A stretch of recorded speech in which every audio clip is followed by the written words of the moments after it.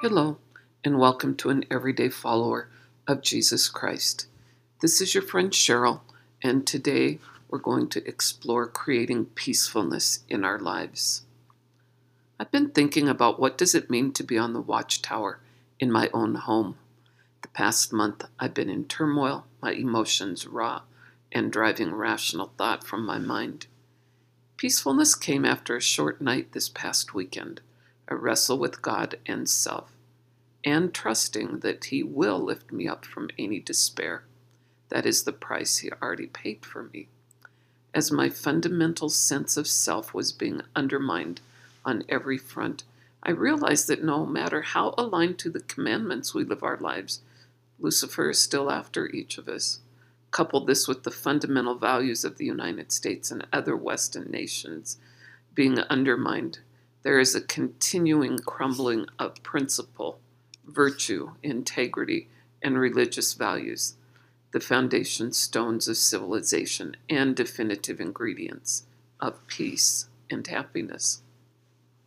What I was reminded of in an all-night wrestle with principalities and who I really was, God has given me the capacity to exercise faith so that I may find peace, joy, and purpose in life.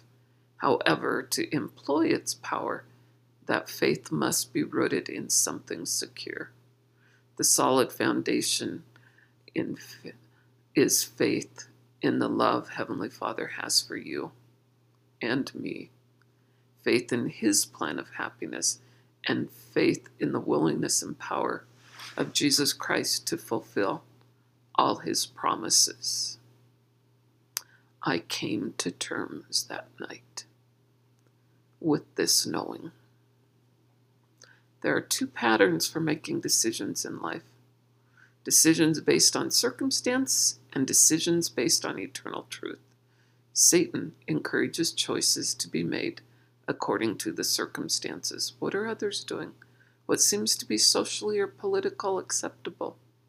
It is this pattern that had enveloped me for nearly 60 straight days, and I was crumbling. What I needed was the virtue of peacefulness.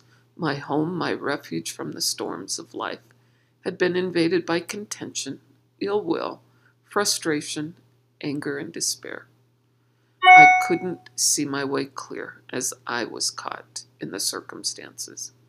After a long night talking, mourning, and realizing that God was showing me a path forward, the peace returned. In this process was praying for my home to be rid of any evil spirits, cleanse out the walls and every vestige of the old negative thinking, and please return peace. The type of peace that is inner calm and tranquility, a sense of harmony with all of creation.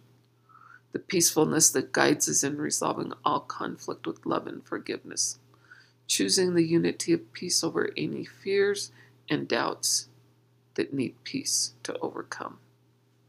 There's no guarantee that life will be easy for anyone. In fact, I don't think I've met anyone that would tell me life has simply been easy. We grow and learn more rapidly by facing and overcoming challenges.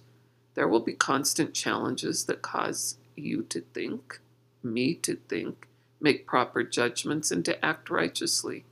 We will each grow by overcoming the challenges of our lives with the help and guidance of Jesus Christ, who bought each of us with His perfect life. If you have facing doubts and fears in your life, seek peacefulness. It's a good place to begin. Drink deeply from the fountain of the revealed Word of God. Hold fast to His Word. I found myself in scriptures and crying over and over. I found myself in the depths of despair that were followed by overwhelming humility and the need to forgive and be forgiven. When those steps were taken according to the light of Christ, peacefulness was back in my heart and home.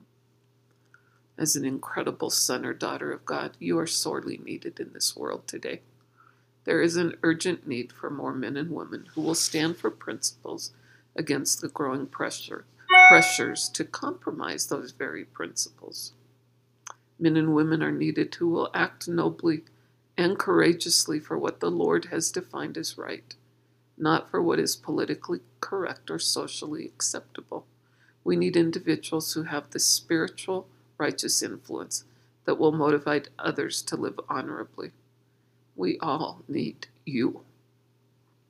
Life isn't fair, that's a fact, but it's also charged with marvelous opportunities if we seek them with determination. And God is always there. We just need to draw closer in these times and let His peace permeate. Today is a good day to resolve for peacefulness to fill every corner of our beings, our homes, our workplaces, our hearts and mind. Quote, Lord, make me an instrument of your peace. Where there is hatred, let me sow love. Where there is injury, pardon. Where there is doubt, faith. Where there is despair, hope, unquote. St. Francis of Assisi. Won't you join me? Until next time, God be with you.